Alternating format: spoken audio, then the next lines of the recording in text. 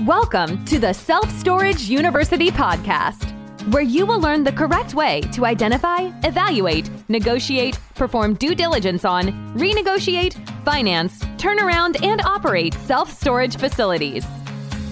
And now, here is your host, a partner in one of the largest real estate portfolios in the U.S. with nearly $1 billion of holdings, Frank Rolfe.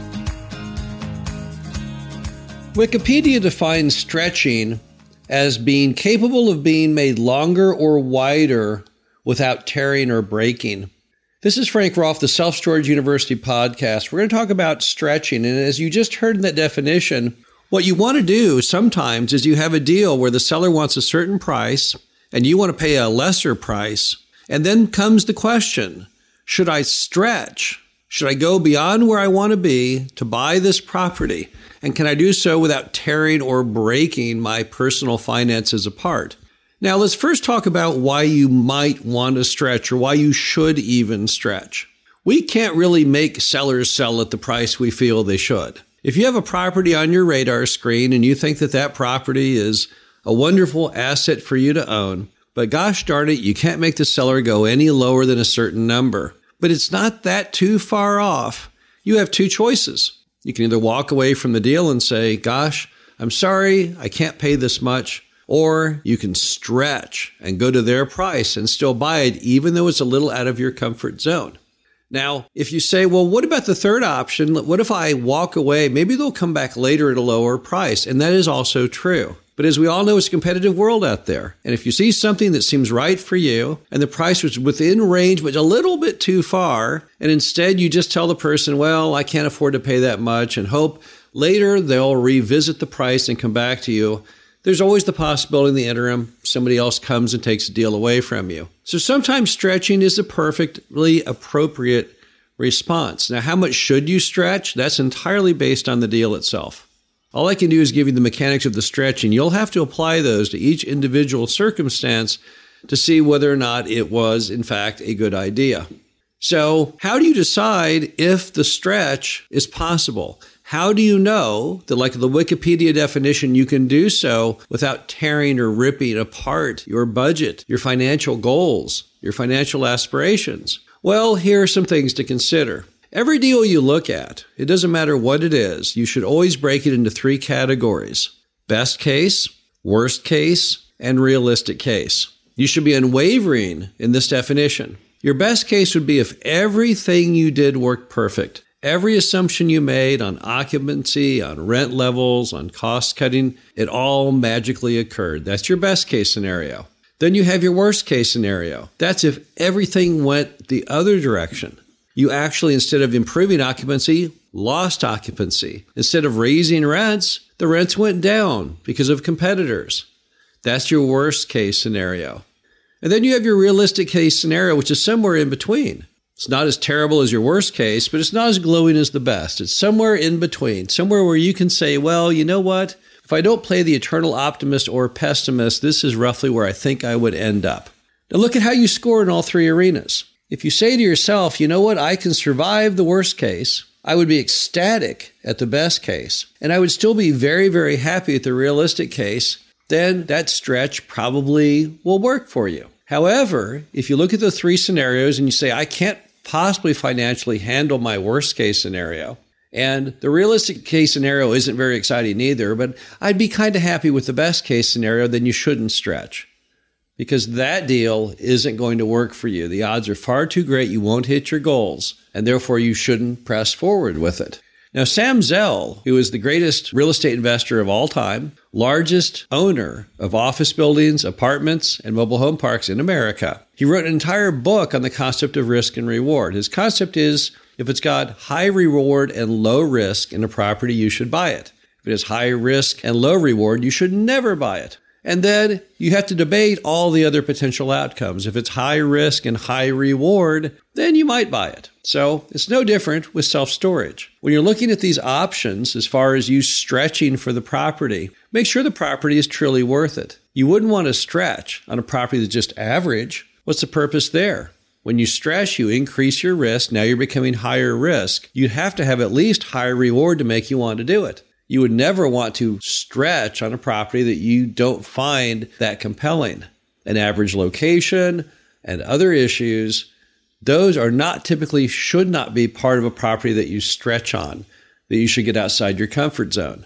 It's also extremely important when you're pondering doing the stretch that you understand the ramifications of doing that, because you are really adding to your worst case scenario.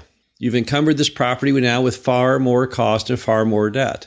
So it makes the worst case even more important to understand. It also you have to map out how you're going to bridge that gap.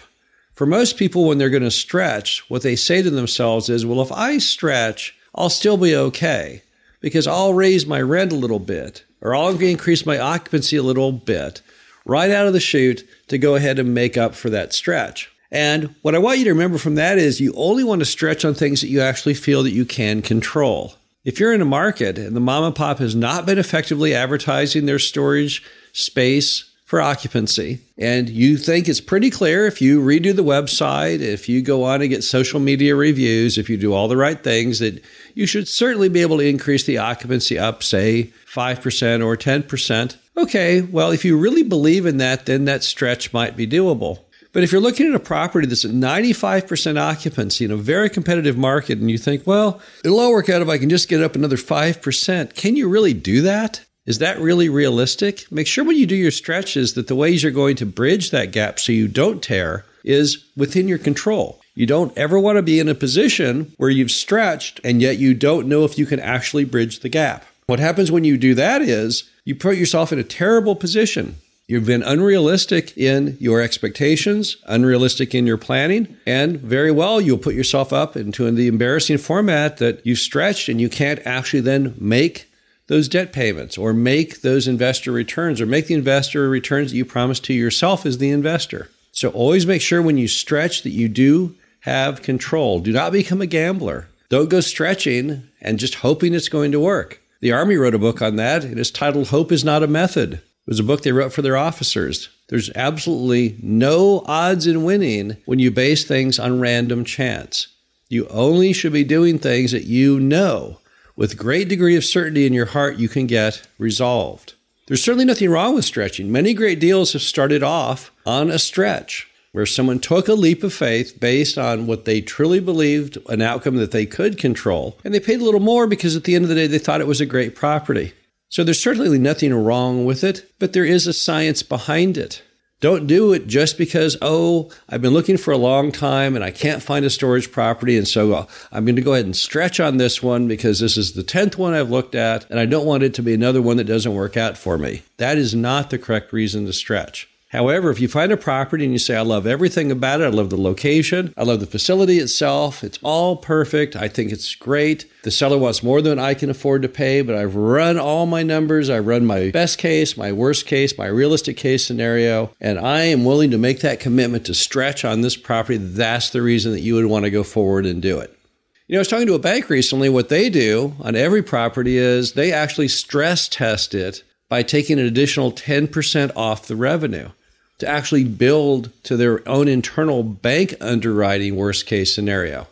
And they're doing that to see how far they can stretch the loan, in their opinion, the other direction to make sure that they can still get their payments back and the property will still come out whole and they'll get fully paid. So all of us really, if you think about it, are always stretching in life. Banks are stretching the other direction. You might be stretching as the buyer. Sometimes maybe the seller is stretching. They really want to do the sale, but you're offering them less than what they were hoping for, but they still are willing to take it because at the end of the day, they like you as a buyer or they just simply want to get it sold.